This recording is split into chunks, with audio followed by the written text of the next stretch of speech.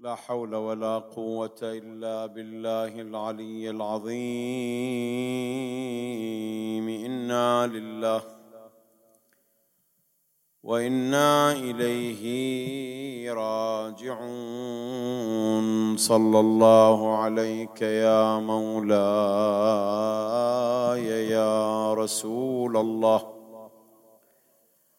صلى الله عليك وعلى أهل بيتك الطيبين الطاهرين المعصومين المظلومين.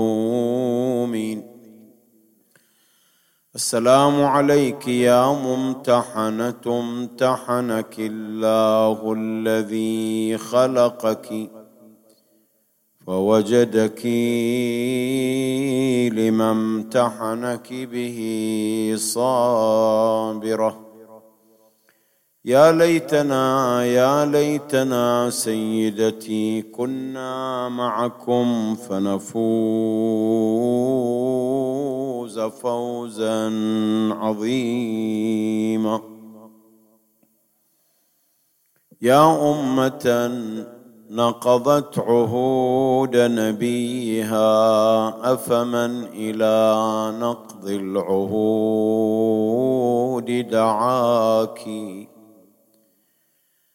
وصاك خيرا بالوصي كأنما متعمدا في بغضه وصاك.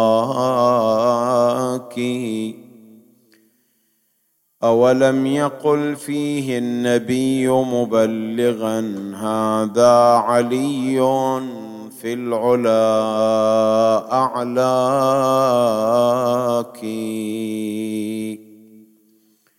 إياك أن تتقدميه فإنه في حكم كل قضية أدراك. فأطعت لكن باللسان مخافة من بأسه والغدر حشو حشاك. حتى إذا مات النبي ولم يطل يوما مداك له سللت مداك. يا تيم لا تمت عليك سعادة لكن دعاك إلى الشقاء شقاك.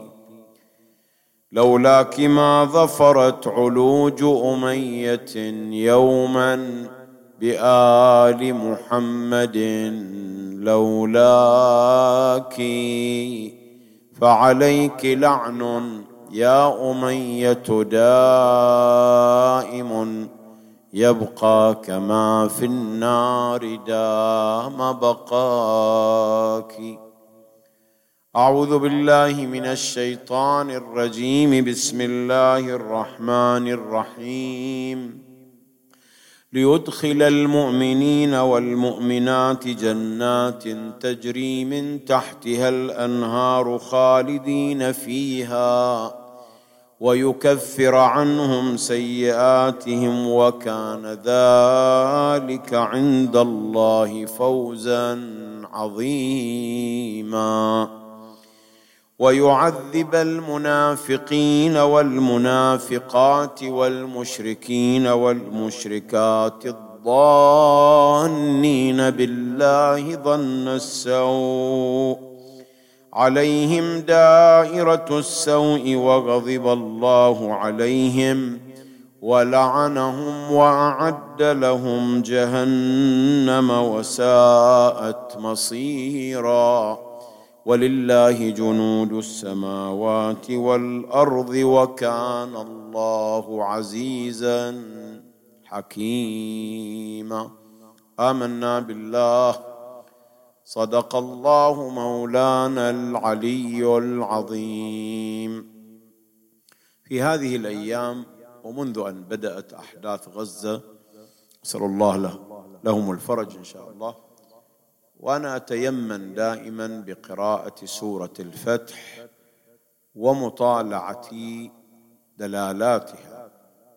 شيخ مكارم شيرازي أيده الله يقول في كتابه الأمثل في بداية مباحث هذه الآية، يقول هذه السورة وإن كانت تخص صلح الحديبية إلا أن هذه السورة تعطي الإشارات والدلالات لمن يقرأها، سواء كانت في زمن نزولها أو في أي فترة تاريخية، وفعلا هي كذلك.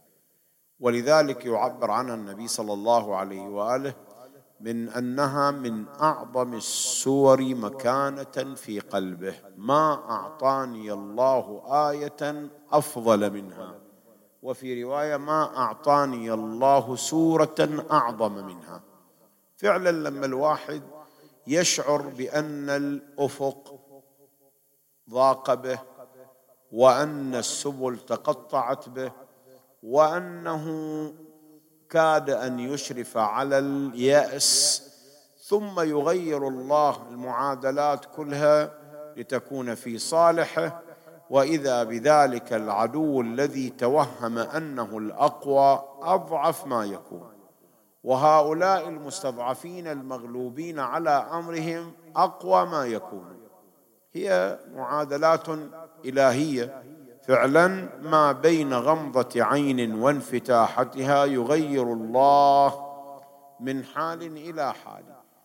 بداية يفتتح الله عز وجل هذه السورة بأنه أعطى لنبيه ذلك الفتح المبين والنصر العزيز وغفران الذنوب ما تقدم منها وما تأخر، وجلب له من الكرامة والعزة، وأنزل على المؤمنين السكينة التي زادتهم إيمانا مع إيمانهم.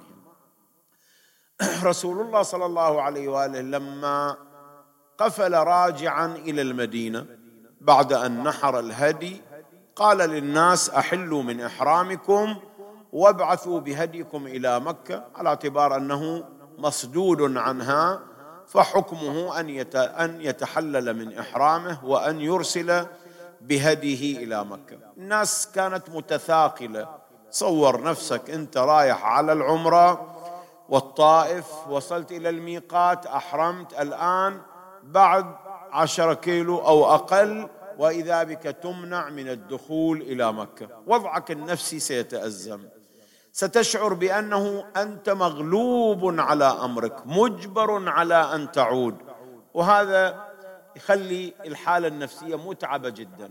رسول الله بادر بنفسه وأحل من إحرامه، كأنما هيأ المقدمات لأن يقدم الناس على الإحلال من إحرامهم.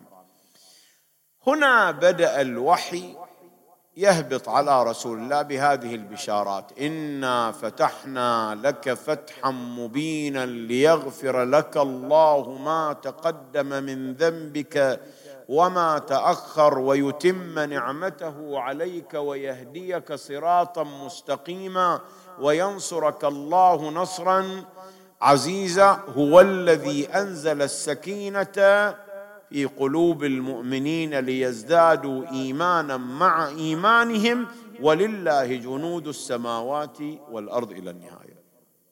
واحد من المنافقين، وذولا طبعا المنافقون كانوا في رفقة رسول الله صلى الله عليه وآله، ومخطط مالهم من يوم أن دخلوا إلى الإسلام دائما إحداث الفتنة، تفريق كلمة الناس، إضعاف هممهم، التأثير على عزيمة الناس وإرادتهم، حتى لو رأى النصر أمامه وحتى لو لاحت تباشير النصر واضحة ويقلل من شأنها، أو يقول ماكو نصر، إحنا رجعنا مذلولين مخذولين، أعطينا من أنفسنا الذلة والهوان.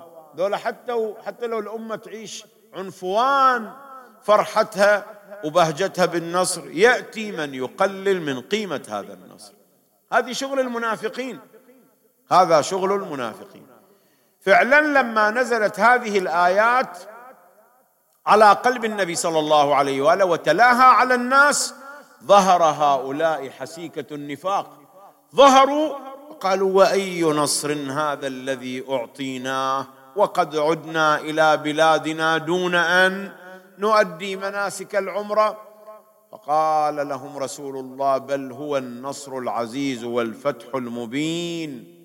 مكة وقريش على خيلائها وعلى كبريائها اعترفت بوجودكم، كونها الآن يعني تعقد هالمفاوضة وهالمعاهدة، هذا نفس اعتراف، أليس المفاوضة اعتراف؟ ها هم اعترفوا بوجودكم، والعام القابل سيفتحون لكم مكة على مصراعيها ويخرجوا هم 3 أيام لتقيموا مناسك العمرة. أكو أعظم من هذا بعد؟ فعلا هؤلاء لا يظهر في عيونهم شيء. أنا أريد أستغل هالآيات الآن، لأن الصحابة أنفسهم قالوا: يا رسول الله، أعطاك الله الفتح المبين وأعطاك النصر العزيز وغفر لك ما تقدم وما تأخر من ذنبك وأعزك، ولكن ما الذي أعطانا من هذا كله؟ وسؤال في حد ذاته يبدو أنه سؤال قاصر. يعني رسول الله عندما يعطيه الله الفتح المبين إلى نفسه أو إلى أمته، فأنتم تشاركون بركات هذا النصر. إذا الله غفر له ما تقدم من ذنبه وما تأخر، ألن يغفر لكم ما تقدم وما تأخر؟ يعني سيشح كرم الله عليكم. أي شيء يعطاه رسول الله ستعطونه أنتم أيضا. ومع ذلك سألوا: أين نحن من هذا كله؟ ماذا أعطانا الله بعد أن فتح لك الفتح المبين وأعطاك النصر العزيز وغفر لك ما تقدم وما تأخر من ذنبك؟ فجاءت هذه الآيات: ليدخل المؤمنين والمؤمنات جنات تجري من تحتها الأنهار. ليش ما ذكرت لهم المصالح والمنافع والمكاسب التي سيكسبونها الآن؟ ما يحتاج بعد. نصر رسول الله هو نصركم، فتح رسول الله الفتح المبين هو لكم، فيحتاج نذكركم بما ينتظركم من الجزاء في الآخرة.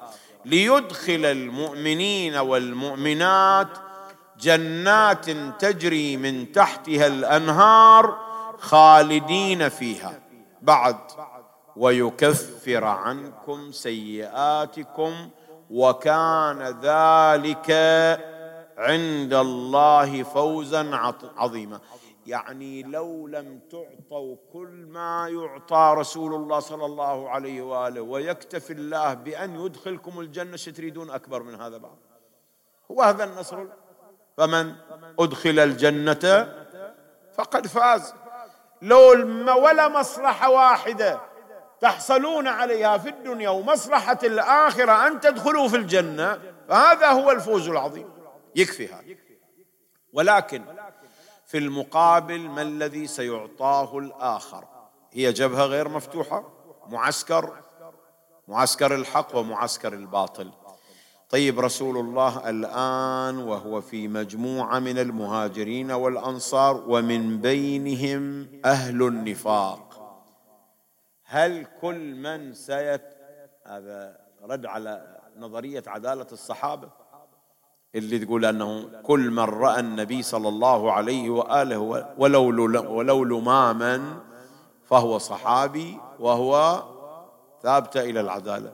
نقول دول المجموعة 1400 فرد خرجوا مع النبي صلى الله عليه وآله إلى مكة، والآن رجعوا الوعد بالجنة وبدخول الجنة وبالتجاوز عن أخطائهم وذنوبهم ليس لكل هؤلاء النفر، وإنما لخصوص المخلصين. تقرأوا وياي الآية: محمد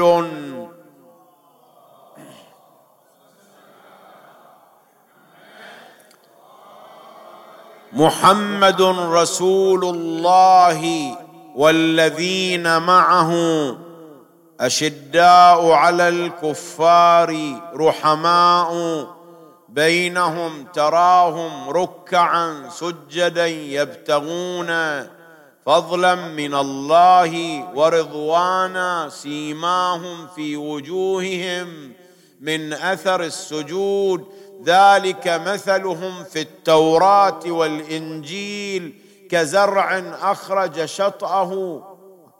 ذولا الذين لهم الجنة يغفر لهم ما ارتكبوا من السيئات ويكفر عنهم سيئاتهم ويعطون الفوز العظيم. وليس كل من لحق برسول الله. هاي الآيات تصنفهم، تقول هناك المنافقون أيضا ولهم حضورهم بين هذه المجموعة.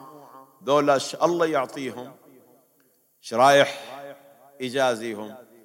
ذولا هم والمشركون على حد سواء. ويعذب المنافقين.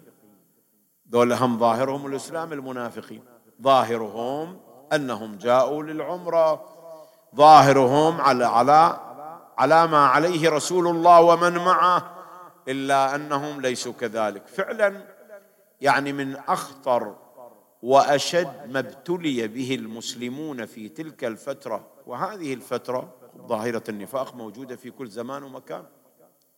الله مخصص سورة كاملة تقرأ يوم الجمعة حتى يكشف طبيعة المنافقين. إذا جاءك المنافقون قالوا، هذه سورة نقراها ويستحب قراءتها حتى لو مو في صلاة الجمعة. يوم الجمعة ظهرا أنت تريد أن تصلي اقرأها، لأن هذا العدو الكامن في وسطك، هذا العدو المخفي يجب أن تتعرف عليه. له صفات أظهرها القرآن، له مؤامراته ومكائده ومخططاته، طابور خامس نسميه احنا.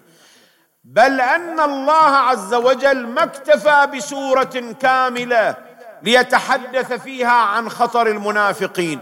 ما تكاد ترى سورة في القرآن من السور الطوال إلا وأشار فيها إلى وجود هذا الطابور الخامس، وكيف أنه كان في السلم والحرب في المدينة وفي خارجها يحدث الفتن ليفرق أهل الحق عن حقهم.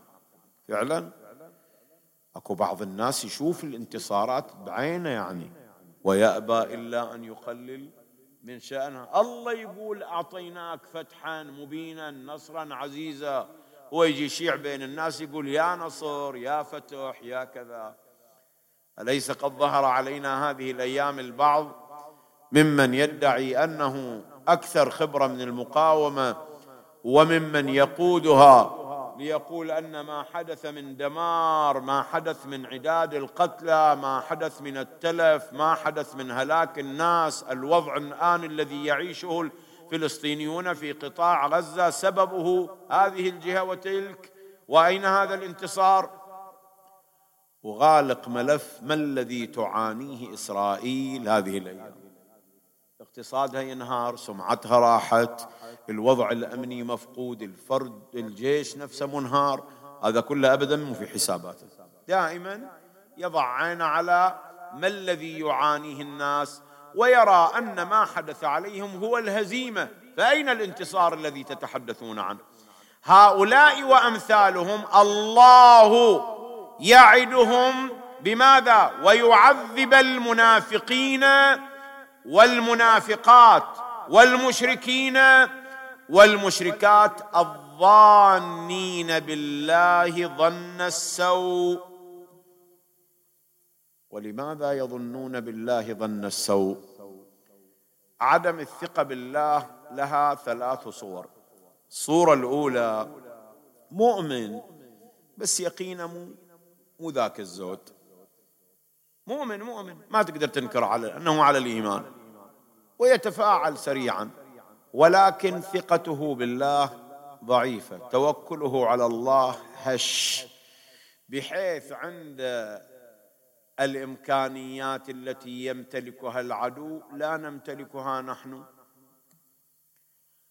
التحالف الذي يمتلكه العدو، الدعم الذي يمتلكه العدو، نحن لا نمتلكه. إذن نحن سنهزم. ويبني الأمور بهالشكل، ما يدري أنه الحسابات مع الله تختلف. يعني يمكن تروح كلية عسكرية وتتعلم فنون الحرب وتصير متخصص في هالدراسات هذه وتصير صاحب خبرة نظرية، لكن قد تجهل أن الصراع بين الحق والباطل لا يخضع لهذه المعادلات العسكرية، وإنما يخضع في أغلبه لماذا؟ للغيب. وأثبت لك هذا الكلام. صحيح إحنا من باب الأسباب ومن باب أن الله أبى أن يجري الأمور إلا بأسبابها، وأعدوا لهم ما استطعتم من قوة ومن رباط الخيل ترهبون به عدو الله. ما معقول كل مرة بتروح تقاوم بجريدة نخل، هاي شنو يسوي بك بعد؟ أعدوا لهم ما استطعتم من قوة. لكن هل مجريات الصراع بين الحق والباطل خاضعة دائما لقدراتك القتالية أو خاضعة لأمور أخرى؟ لربما تمتلك العدد المناسب بل الأكثر من عدد العدو، ولكن تأخذك حالة الاغترار. كم شو يقول القرآن في يوم حنين؟ غرتهم كثرتهم من دون الله، حالة توكل ويقين بالله ما عندهم، ولكن لأننا نمتلك هذا العدد من المقاتلين، لأن العدو يمتلك أقل من عندنا، إذا نحن من سيهزم. والواقع قال هكذا، لا مو صحيح. في المقابل كم من فئة قليلة غلبت فئة كثيرة بماذا؟ بإذن الله. إن يكن منكم، يلا بعد أهل السنابس أنتم أهل القرآن، إن يكن منكم 20 صابرون يغلبوا 200. معقولة هذه 20 شخص أمام 200 يمكن عندهم سلاح أقوى من عندنا وتدريب على فنون القتال أكثر من عندنا؟ قل هذه حالة تعتمد على الغيب المحض. ما في والله في الكليات العسكرية ما يقولون لك بعد أنت يعني أقل عددا وبإمكانك أن تهزم العدو، لابد أن يتوفر العدد المناسب إليك وإلا لا تتقدم، لا تفتح جبهة. بينما القرآن يقول 20 صابرون يغلبوا 200. في مصاديق على أرض الواقع موجود، هذا حدث فعلا. ماذا تقولون في أول مواجهة معركة بدر؟ كم كان عدد المشركين وكم كانت ما لدى المسلمين من الاستعدادات؟ فرسان فقط ومجموعة من السيوف البسيطة اللي عادة ما تؤخذ في قطع الطرق. هذا العرب متعودين أنه حتى لو بيسافر السفرة الاعتيادية يحمل سيف وياه، لا مدججين بالسلاح ولا عندهم أي مظاهر تسلح غير هذه. ومع ذلك في يوم بدر ماذا أدخل الله من معادلة حتى يكون المسلمون هم الطرف الأقوى؟ شو اللي وفر إليهم؟ والله ما توفر شيء غير أن الله أدخل الملائكة كعنصر غيبي، وهم ما دخل في وسط المعركة. المعركة لم تبدأ ومع ذلك الله أنزل 3000 من الملائكة. هذه جيدا نرطب بها المجلس كرامة لأمير المؤمنين سلام الله عليه. من يمضي لبئر بدر حتى يأتينا بالماء؟ فتقاعس الناس عن ذلك، ليلة باردة شديدة البرد، شو ودينا؟ فقال علي أنا يا رسول الله. فقال قم يا علي وامضي. ذهب فأبطأ في عودته، أبطأ في عودته. فقال رسول الله صلى الله عليه وآله ما الذي أبطأه عنا؟ شوية وإذا علي بن أبي طالب رجع، يا رسول الله يا علي ما الذي أبطأك؟ قال نزلت إلى بئر بدر وملأت الدلو ماء، أريد أن أخرج وإذا بريح عاصفة أراقت الماء من يدي، فنزلت مرة أخرى وملأت الدلو أريد أطلع وإذا أيضا ريح أخرى وثالثة، فقال ابشر يا علي، فإن الريح الأولى لهي جبرائيل ومعه 1000 من الملائكة جاءوا للسلام عليك، وأما الريح الأولى لهي ميكائيل ومعه 1000 من الملائكة جاءوا للسلام عليك. استاهل يا أبا الحسن. بعد والثالثة إسرافيل ومعه 1000 من الملائكة جاءوا للسلام عليك. لما أقول لك المنافقين كل فضيلة يحاولون أن يواروها أو يقللوا من شأنها، من شوية يقول أبطأ علينا علي، الآن جاءت 3000 ملائكة وقاعد يخبر بها. وما ينطق عن الهوى إن هو إلا وحي يوحى. رحمة الله على السيد الحميري يقول أقسم بالله وآلائه والمرء عما قال مسؤول أن علي بن أبي طالب على الهدى والحق مجبول، وأنه ذاك الإمام الذي له على الأمة تفضيل، يقول بالحق ويقضي به وليس تلهيه الأباطيل، ذاك الذي سلم في ليلة عليه ميكال وجبريل، ميكال في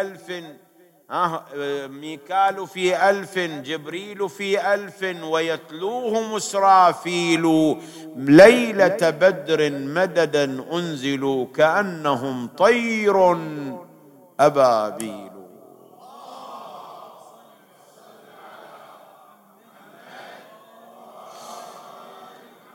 هذه مقدمة لأن الناس في حاجة إلى الجانب المعنوي. شنو يشحذ عزائمهم إذا هم واقفين بجريد النخل وليس لهم من السلاح الكافي لمواجهة العدو، ويعلمون أن الله أنزل 3000 من الملائكة لدعمهم، فهل سيخذلهم الله في أرض المعركة؟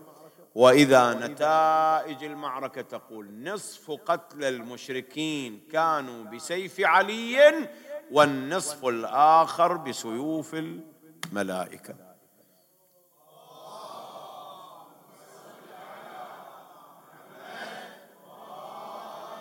فعندما يريد الله أن يغير المعادلات، ولله جنود السماوات والأرض، الله يتدخل. بعض الإسرائيليين يقول نحن نقاتل أشباح ما نشوف أحد، في بعض حالاتهم يقولون بعد هاي شهادة عين، نحن لدينا من الأجهزة الدقيقة لكشف كل حركة أمامنا، ومع ذلك بعض الأحيان يطلعون لنا من مكان ما ندري، لا نعرف من أين نؤخذ، نقاتل أشباح.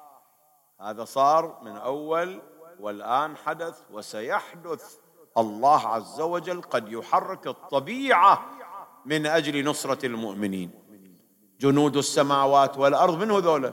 ملائكة، بعد الرياح، زلازل، خسوف إلى غيرها من الظواهر الطبيعية ممكن أن تتحرك وتغير سير المعركة، وإذا باليائسين هم الظافرون وهم المنتصرون.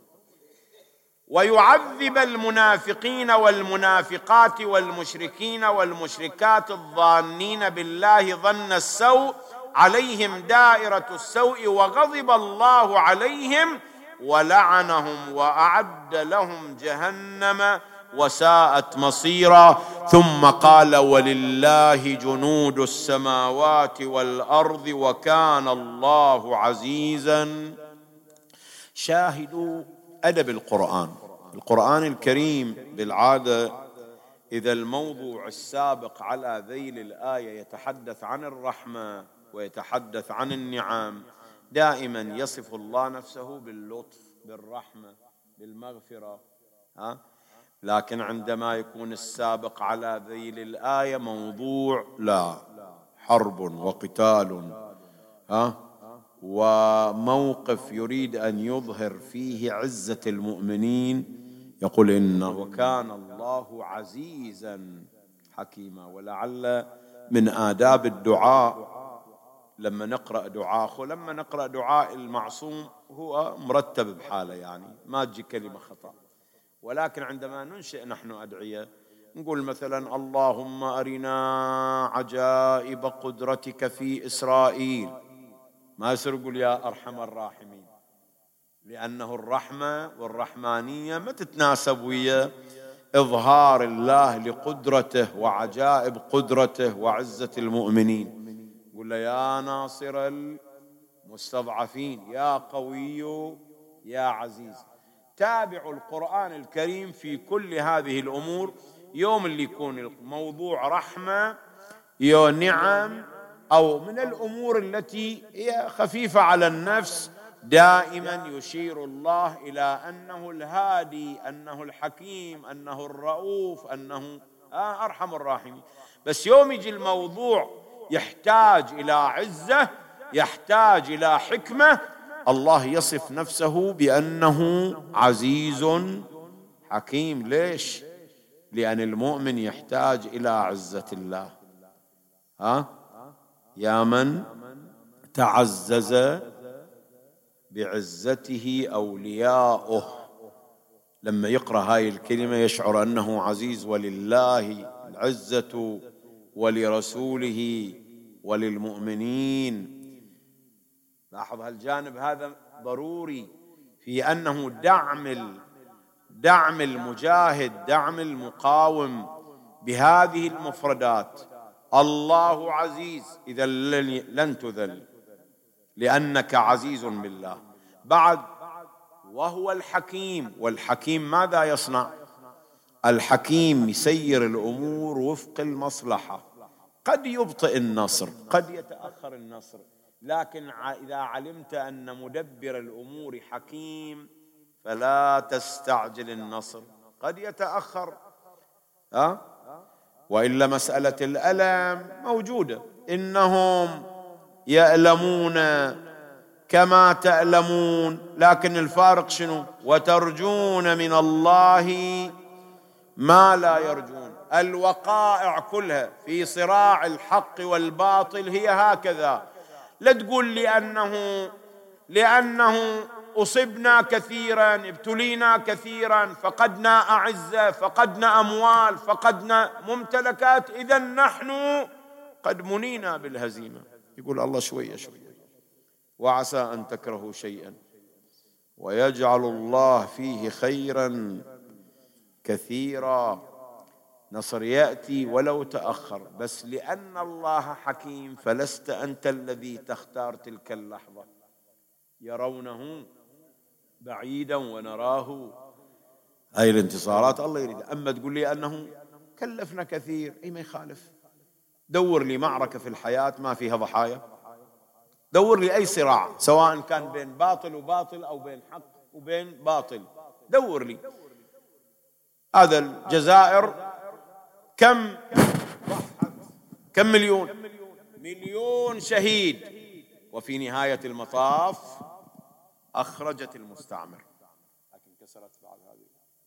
صلوا على محمد وآله. هذه كسرت مني أنا.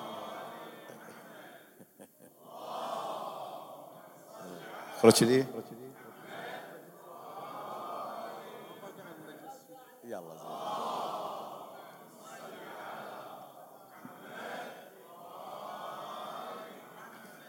وارحمنا بحق محمد وآل محمد. إذن الله هو العزيز ويضمن العزة لجنوده. بعد ولأن الله حكيم فسيختار لهم لحظة النصر التي بالفعل يفرح المؤمنون بنصر الله. أكو بعض الانتصارات تؤخر لحكمة.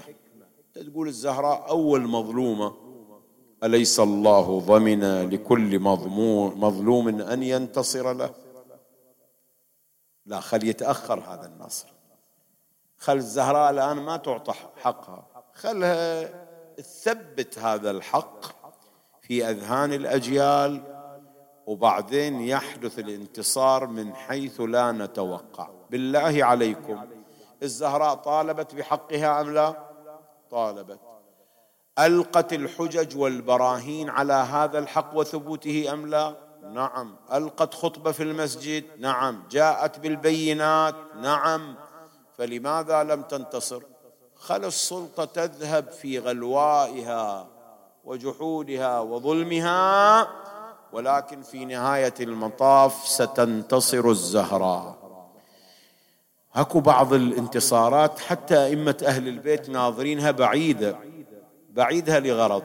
أمير المؤمنين يوم وصل إلى الحكم بعد 25 سنة، لا فدك، لا عوالي، لا في، لا أنفال، لا غيرها، لا خمس، لا حق فاطمة من مال أبيها وتركته.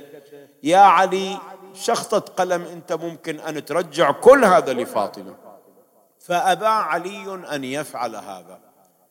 يقول إحنا لو الآن صدرنا قرار بإعطاء فاطمة كل حقوقها، ينغلق ملف مأساة الزهراء ومظلومية الزهراء. خلاص يا علي خذ قرار. قال: وما أصنع بفدك وغير فدك، والنفس مآلها إلى جدث، صاحبة الحق ما أنطيته إياها، الآن أنا أعطاه. يأتي إمامنا موسى بن جعفر بعد أن قال له هارون الرشيد: يا موسى حدد لنا فدكا كي نرجعها إليكم يا أبناء فاطمة. قال: والله لو حددتها فلن تردها إلي. قال: قل. قال: أما الحد الأول فأفريقيا. كاد أن يشهق هارون ويقع في مكانه. فداك قرية معروفة على مقربة من خيبر، شنو أفريقيا؟ قال: هذا الحد الأول، تريد الحد الثاني؟ وأما الحد الثاني فسيف البحر مما يلي الجزر وأرمينيا. قل لي الكرة الأرضية كلها وخلصنا بعد. لاحظ، يقول له احنا ما نريد نرجع حق فاطمة، خل تبقى هالمظلومية حاضرة في الأذهان. فعلا اليوم كل من يقرأ مظلومية الزهراء يعيد كل حساباته، يقرأ الإسلام من جديد. هالرمزية والقداسة التي وضعت على أشخاص تنهار وتسقط فقط لمن يقرأ مظلومية الزهراء. هذا في حد ذاته انتصار لو لا؟ هو الانتصار الحقيقي. ولا الزهراء شنو رايح تسوي بفدك والعوالي؟ ربما أرباحها ومردوداتها مادية. الزهراء ناظرة إلى أبعد من هذا. يأتي صاحب كتاب: بنور فاطمة اهتديت. يأتي صاحب كتاب: ثم اهتديت. والعشرات من هؤلاء ليقولوا أن السبب في انتقالنا إلى مذهب أهل البيت هي ظلامة الزهراء. هذا هو الفتح المبين والنصر العزيز اللي عرف الأمة ما حدث فعلا، ليعرف التالون غب ما أسس الأولون. ايش رايكم بهالانتصار؟ انتصار لو لا؟ نعم. قد يؤجل إلى وقت آخر. بنا بدأ الله وبنا خلاص بعد. والمفترض أن الإمام المهدي سيطلب بحقوق كل المظلومين، وعلى رأسهم الزهراء وأمير المؤمنين والحسن والحسين وكل الأئمة. إذن هذا الحق سيعود في يوم من الأيام، سيعود في يوم من الأيام. ومع ذلك الزهراء تقول: بعد أنا ما أدخل إلى الجنة حتى يعرف جميع الخلق ما حدث علي من ظلم. وتجي ذاك اليوم حاملة بإيدها قميص مدمى، دماء من هذا؟ لا بد أن ترد القيامة فاطم وقميصها بدم الحسين مخضب. هذه أول الظلامات.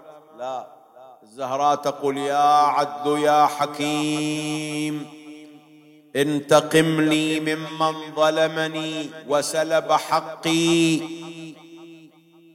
وأول محكمة تعقد هناك هي محكمة الزهراء صلوات الله وسلامه عليها. شنو تريدين يا فاطمة؟ قالت خذ لي بحقي ممن ظلمني. ممن ظلمك؟ أنا أخذ لك الحق ممن آذى أبيك فتقول لا، ممن غصب عليا حقه فتقول لا، ممن قتل عليا في محرابه فتقول لا، ممن سمى الحسن فتقول لا، ممن قتل الحسين فتقول لا. يا رب أنا عندي حق آخر، هذا الحق واضح، بس أكو حق آخر، انتقم لي ممن قطع كفي ولدي أبي الفضل. وينك أبو يوسف؟ حضر إلنا هذا المشهد لو لا. قالوا تجذب الونة والخلايق كلهم وقوف، بالحال ترفع بيدها منديل ملفوف، رب انتقم لي من الذي قطع الجفوف. ويجي النداء والناس كلهم يسمعون، منية بنت المصطفى طلب الشفاعة، آخذ بحقك من الطاغي ومن أتباعه، ومن الذي للدار جاكم بالجماعة، ومن الذي قاد الوصي وروع بنينا، ومن الذي بالباب منك كسر ضلعين، واللي طبع شفه على الخد على العين، بشرية بنت المصطفى ويم حسن وحسين، هاليوم وعد قطام وجعيد اللعين. رحمة الله على الشيخ أحمد الوائلي إذا ذكر هذا الموقف من محكمة الزهراء يقول دائما الزهراء ما الذي كانت تريده؟ يقول تريد جميل إلى أم البنين. أمات أم البنين يوم اللي إجا بشر بن حذلم ونادى يا أهل يثرب لا مقام لكم بها، قتل الحسين فأدمعي مذرار. يقول أنا واقف على جالس على ناقتي عند قبر رسول الله، وإذا امرأة خرجت من دار أبي عبد الله الحسين تجر أذيالها، حاملة طفل على صدرها، شعدها يا ناس بالله دفرجوله، الله ينزل عن ذلوله، باسايله واستمع قال يوم التقى ذولا عباس راعي الزود. يقول قلت من هذه؟ قالوا لي هاي أم البنين، أم العباس، أم جعفر، أم عثمان، أم عبد الله. قلت لا أراها تسأل عن أولادي، هذه تسأل عن الحسين، خاف أخبرها عن الحسين تموت عليه كمدا. قلت بعد أخبرها واحد بعد آخر. عظم الله لك الأجر في جعفر. قالت وسمعتني سألتك عن جعفر؟ أنا سألتك عن ولدي الحسين أهو حي أم لا؟ قلت لها عظم الله لك الأجر في عثمان. قالت وسمعتني سألتك عن عثمان؟ عثمان وغيره كلهم فداء للحسين. إلى أن قلت لها عظم الله لك الأجر بأبي الفضل العباس. سقط الطفل من يدها على الأرض. قالت أيها الناعي لقد قطعت أنياط قلبي، أخبرني عن ولدي الحسين أهو حي أم لا؟ اسمع الخبر من ابن حذلم كيف كانوا بأي صورة. قال يا أم البنين عظم الله لك الأجر فيه، فإنه ذبح كما يذبح الكبش من قفاه. وضعت 10 أناملها على رأسها ونادت ولداه وحسيناه، عباس واخوان عليهم ذاب لفات، اعزاز عندي وحزنهم بالقلب وقات، لكن وحسين فت قلبي ونسيت فراق، لولاد فدوال ابو سكنه اولادي يا مسلمين. انا يا ليت عندي من الولد 70 مولود، بالمرجلة كلها يا مثل عباس وتزود، يروحون وابن المصطفى يا لدياره يعود، سالم ولا تنظام زينب والخواتي. بني في لوعة خلفت والدة ترعى نجوم السماء بالليل بالسهر. يا الله نسألك اللهم بحق الزهراء وأبيها وبعلها وبنيها والسر المستودع فيها، فرج عنا يا إلهي فرجا عاجلا. اللهم من على مرضانا بالشفاء والعافية، وعلى الأسرى بالخلاص والفكاك والراحة، وعلى عموم المؤمنين بالنصر يا ناصر المستضعفين. اللهم أرنا عجائب قدرتك في إسرائيل، اللهم أذقهم الذل والهوان يا ناصر المستضعفين. اللهم ومن على المجاهدين بالفتح المبين والنصر العزيز يا ناصر المستضعفين. جماعتي الحاضرين احفظهم فردا فردا. يهدى ثواب هذا المجلس إلى المرحوم الحاج علي فتيل وزوجته أم سلمان، وإلى المرحوم السيد درويش الشرخات وزوجته، إلى أرواحهم وأرواح موتاكم وموتى المؤمنين والمؤمنات. نهدي للجميع ثواب الفاتحة والصلاة.